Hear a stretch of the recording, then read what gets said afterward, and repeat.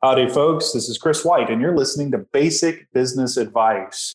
This is the last in our summer series that we're doing a deep dive into each one of our speakers' areas. And today we're going to deep dive into Ken Hostetler's area on the concept of negative thinking and looking at the perspective of dwelling on what might go wrong in order to be prepared so it doesn't, or you avoid the damage of it as much as possible. But let me introduce the panel again to you. We have Ken Hostetler. He's a partner at Equus and former business owner in the community. Jordan Mullett, who's a partner at the Ruby Group, Sandler Training, and co-owner of the Berlin Escape Room. And Dan Owolabi, who is heading up branches worldwide, Owolabi Leadership, and author. Earlier this summer, you've probably heard from Jordan a little bit on the sales training. If not, go back and listen to that episode. You've heard from Dan on authentic leadership and whether or not it's a buzzword or something that can really, truly affect your leadership abilities. And now you're going to get to hear from Ken. Ken is going to talk about something today that is something lawyers do all the time. But before we get there, I want to mention that this episode is sponsored by LaunchLaw.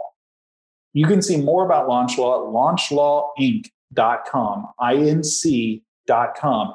LaunchLaw is a DIY document platform for anybody in Ohio to access basic legal services and documents to design for themselves whenever and wherever they are. Again, that's launchlawinc.com. So the title of today's episode is The Parade of Imaginary Horrible Things. Ken, I'm going to come to you in just a second with kind of teeing up this, but for all of our folks who didn't go to law school, the parade of imaginary horrible things is actually a concept they teach us about in our first year at law school when we're learning how to draft contracts.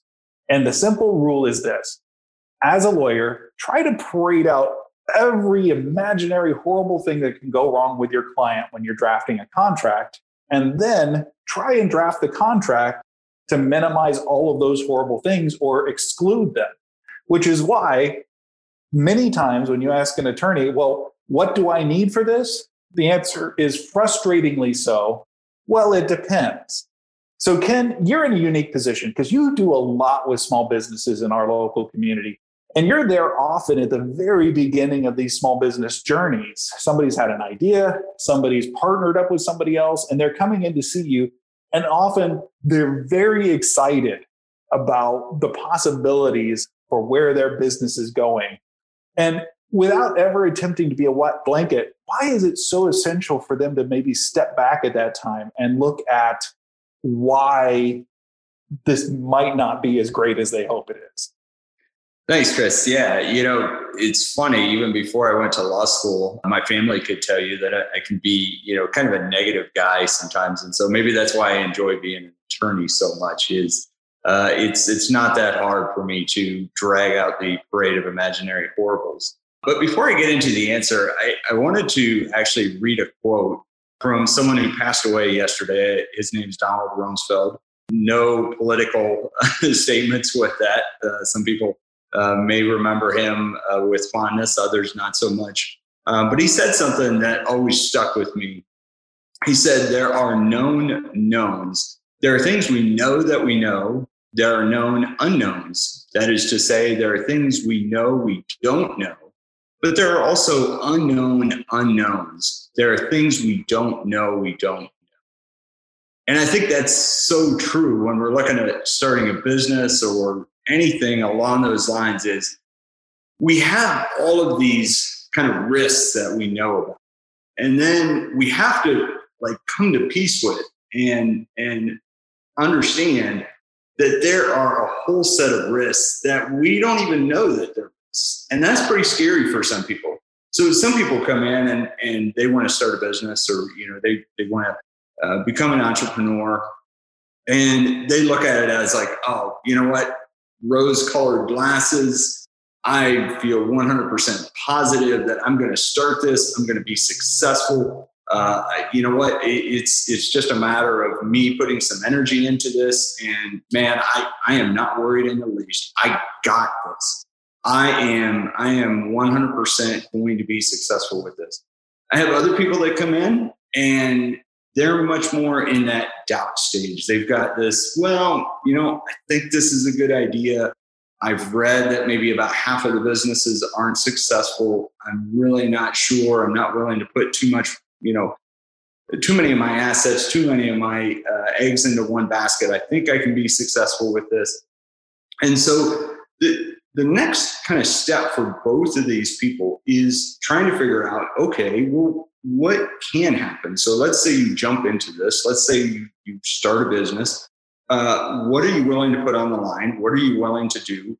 How many of these known things that we need to be concerned about, and how many of the unknown unknowns do we need to talk about? So that's really the first step that we need to get started. And my job is usually to try to talk them through, okay, what's the worst thing that can happen? Exactly what you started this conversation with, Chris. What is the thing that we need to parade out there and say, hey, you know what? If you do this and there's no coming back, are you okay with that?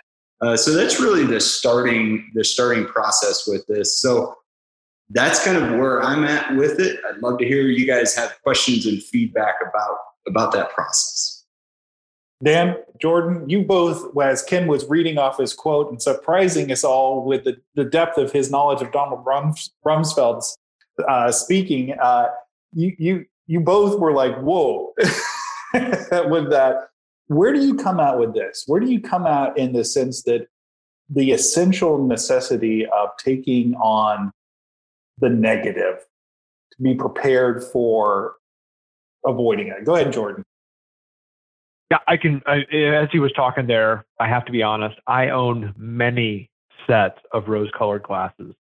They have served me well. But it is true, when you rolled that out, talking about the unknown unknowns, it immediately set me back on my heels. And I'm sitting there thinking, oh my word, what am I missing? What am I not considering? I think it's such a good thing. And having a person in my life like you that has that critical thought of being aware of that is huge. And I have gotten myself in trouble many times as a leader, as a business owner, when I haven't considered those. I think I'm still just staggered thinking about the unknown unknowns. Dan, you're a big leap guy. You're a big go for it, leap for it. You've said it before in the past. Where does this sit with you? Where does this sit with you, the unknown unknown? Well, I like it a lot. I mean, I like the way that Ken phrased it, because I think ultimately, even at the highest levels of government, there's a lot of risk and there's a lot at stake. Lives are at stake, nations are at stake, generations are at stake. And being able to map out, just like Donald Rumsfeld did, map out like everything that you know, everything that you don't know, and then everything that you don't even know that you don't know, like all that stuff makes perfect sense. But ultimately, at some point, you have to make a leap. And you have to say, okay, I'm going to find resources on the other side of this leap that I don't have right now. And I think over and over in history, I think what you find is that people, when they make that leap, they find resources that didn't exist while they were doing the analysis. But the analysis itself at the beginning is so critical and so helpful. And that's why I like that Ken has that framework. I think that makes a ton of sense. What I would really like to hear is when Ken thinks it's appropriate to make that leap, like when he thinks it's inappropriate versus when it's appropriate. I would love to hear a scenario that kind of paints that picture. Yeah, and that's a great question, Dan. I think for me, it's what's at stake and what are you willing to risk? And we've talked about this before. We've talked about risk, and so much of the business startup stage is saying, okay, am I sacrificing a steady job? Am I taking out a mortgage on my home? Am I, name X, Y, and Z that there's no coming back from? And that the ironic part is that we all fall into different camps with this. We all say, you know what?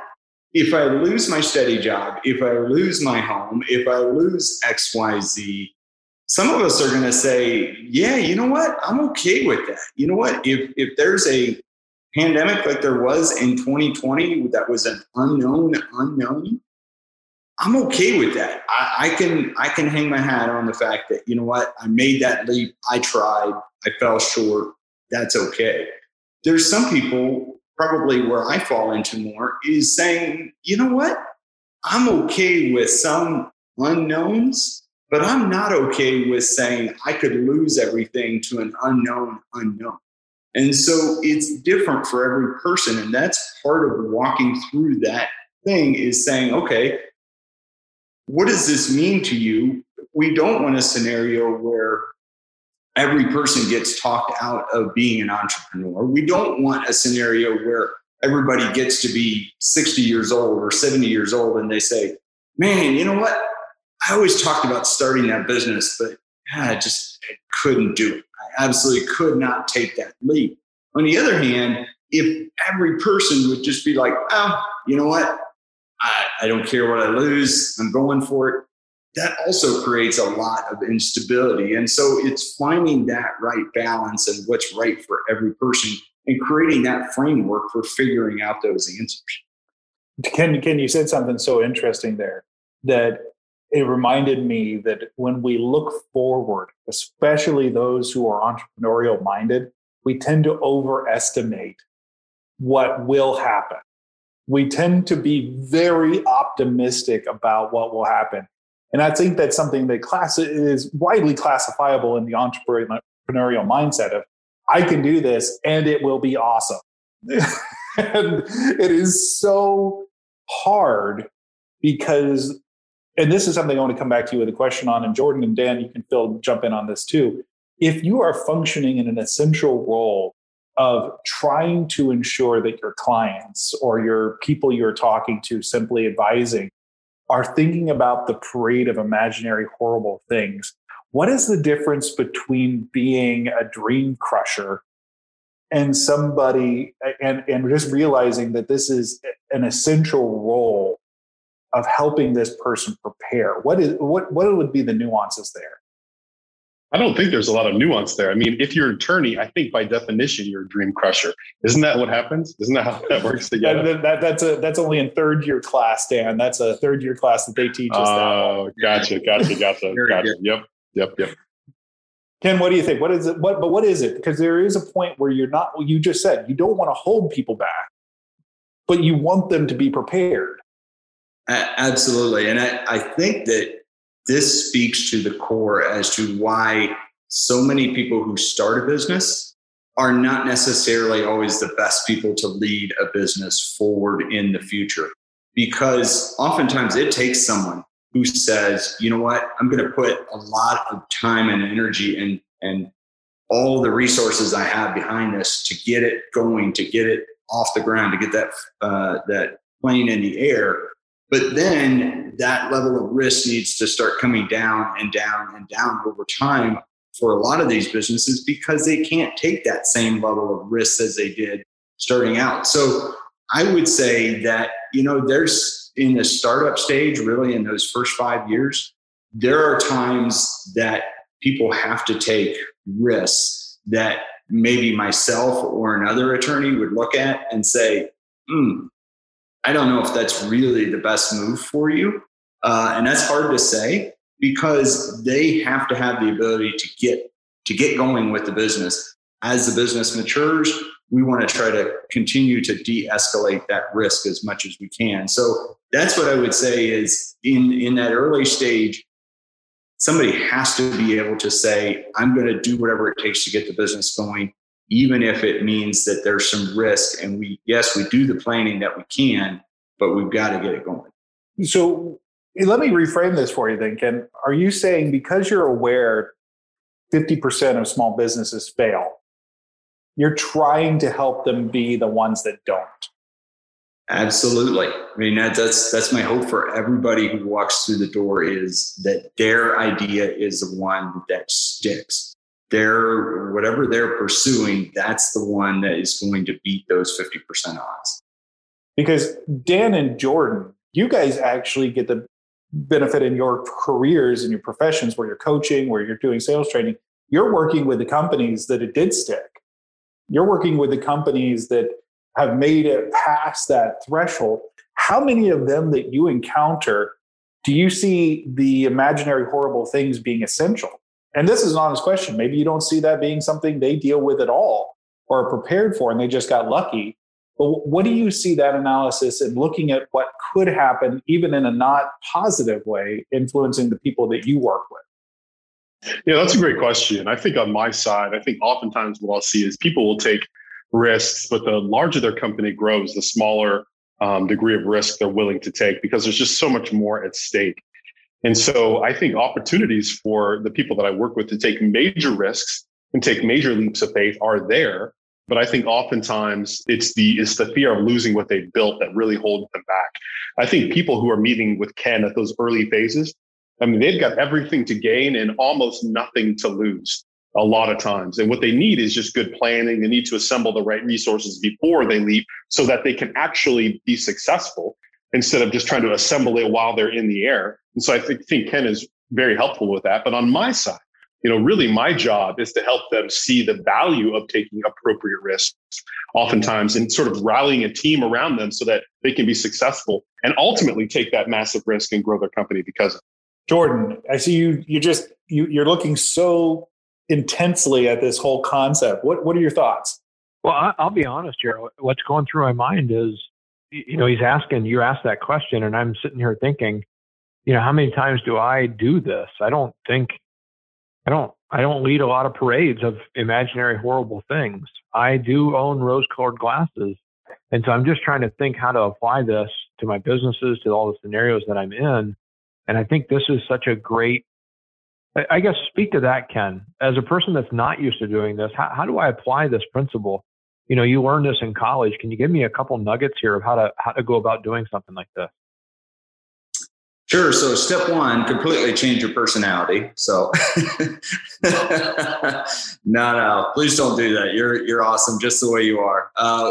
Really, what we're trying to do is we're trying to say, okay, what are things that we should be worried about? And so, let's take the escape room, for example. What are things that you should be worried about? Well, what about if the tourism industry in Holmes County, completely dries up?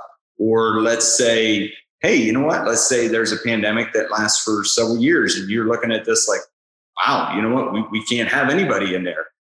So, it's just creating some of those scenarios of, okay, what could potentially happen?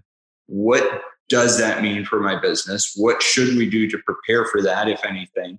And then taking the appropriate steps from that point forward. So I don't have any, great, hey, this is just a silver bullet. If you look at this, you can think a negative thought type thing, but it does mean that you intentionally look at something and say, okay, what things should I be concerned about? What are things that, may be a potential issue down the road? I want to channel my inner Dan Olabi here for a moment, and I'm going to throw a punch real quick. What if you said to people this? If your dream vision for this is not strong enough to stand up to the criticism and critique of what might happen if it fails, it probably isn't worth doing. What are you guys' reactions to that? Because what you have a fear of, I think, at the beginning of so many adventures, whether it's entrepreneurial or doing something new and unique out there, is don't criticize this because I don't know if I'll still want to do it. That mentality that you can't be criticized somehow and be preserved. But what about the flip side of that? If it can't stand up to criticism, what's the likelihood that it's actually going to be successful? Chris, I love that. I love that in every way. I remember when we first launched Branches Worldwide, the nonprofit that I lead, I took this 2-page document that explained what it was to as many millionaires as I could find. And I was like, okay, do you think this is a good idea? Just because we're investing in business leaders and stuff. And man, I think I got my butt handed to me 75% of the time when I walked out of those meetings. They're like, I wouldn't donate a dime to this. I wouldn't invest any money in this idea. It's terrible. And then being able to reiterate, kind of rewrite the thing, go back to them again and say, how about this? Now, how about this? Getting to the point where they're like, okay, now you got something. That was an amazingly helpful process. I mean, that built confidence like nothing else. So I love what you're saying. You can't withstand the criticism. And if you can't iterate because of the criticism, then maybe you shouldn't get started in the first place. Jordan, my mentor always, your rose-colored glasses here. I'm trying to knock them off your face a little bit. Where does this land with you? I agree. My mentor always told me you can't be undercover and on the rise at the same time. that as you lift up your vision and you start to do things differently, there's always going to be people that are going to come against you. And as many people that will come alongside you and encourage you when you're down, it's a lot more difficult when you're actually doing things right and you're succeeding, you're taking risks. The amount of people that are going to say something against you is probably exponentially, I don't know how many times more than the people that'll come beside you. So it is a valid point, is that if it is a real dream worth withstanding, it has to be able to withstand criticism. You have to be willing to take it to people. I'm making note of that. 75% of the people told Dan that he's wrong. I would like to meet these people, right? I would never tell Dan he's wrong. That is scary to me. Like, you better not, Tom. That's just crazy, right? Maybe that's the difference. That's probably why he didn't take it to me in the first place. But it's a good point. Once you do it once, Jordan, it's pretty easy. So just that one time, and then from there on, you can tell him that he's wrong all the time. So. Ken, I know a lot of people that you do come in contact with in the early parts of these processes. The vision is strong usually. It's usually a lot to carry them through. How do you approach trying to help them in that moment have you thought about and preparing them without throwing that wet blanket over, without just coming in and saying, let me punch your thing in the face a couple times and see if it stands up? How do you balance that? Yeah, so there's a few things. One, we try to lay out a little bit of a plan oftentimes of what they're attempting to do. We look at, just from the legal side, we look at the risk and we say, okay, well, how can we minimize that just from a practical standpoint? How can we make so that you're not as concerned about some of these issues? But the other thing that Dan mentioned a little bit ago that I think is so important that gets overlooked over and over again is so many people that look at being entrepreneurs and look at getting started with a business have in my mind, the best gift that anyone can have is that they have very little to lose. And what I mean by that is they are in a position in life of where they can say, you know what, I'm going to try this, and if it fails, I'm going to be okay. Because what we all learn as we go through this is the more we have, the more difficult it is to take those types of risks. And so that really is one of the biggest thing that I can do to encourage people, is that oftentimes they have the ability to have a huge upside with not that much to lose. And so to me, that's really important and really helpful to people when they look at it of, okay, well, if I try this and it doesn't work out, it's okay. I've got other opportunities. Well, to everybody who's listening here, I think the point to drive home is this: have a realistic expectation of what could go wrong, right, Ken? Look for those ways that this could go off the rails, and then say, how can I prepare for that? Or how can I just accept that reality and move things forward? And if anybody's listening and you're like, hey, find myself falling a little bit more in Jordan Mullet's camp, where those rose-colored glasses have just grown into my head, and sometimes I'm missing those things. Seeking out people who believe in what you're doing and believe in you, but are willing to say, like so many did to Dan, I'm not going to participate in this, and this is why. And this is why you need to change, is essential. Getting that imaginary horrible parade set up and letting it walk by you and taking the time to look at those things are essential to future success. Because for everybody we're involved in as a panel, we want people to be successful. And sometimes that means optimism. Sometimes that means jumping and leaping of faith. Sometimes that means sitting back and going, boy, if I go down that path, it's going to take me in a really painful direction, and altering things before we get there. So if you're listening to this and you need somebody to parade an imaginary horrible out in front of you, you can find Ken Hostetler on equus.law, and you can call him and say, Ken, give me the bad news, and I'm sure he won't hesitate to unload that on you. But whatever you are, listening to this program on whatever platform it is, I'd like to encourage you, please subscribe to this platform, share this episode out to somebody who maybe they need some encouragement to look at all the opportunities positive and negative, for whatever endeavor they're on. And for the panel, for Ken Hostetler, Jordan Mollett, and Dan Olabi, this is Chris White, and we want to thank you for listening to Basic Business Advice.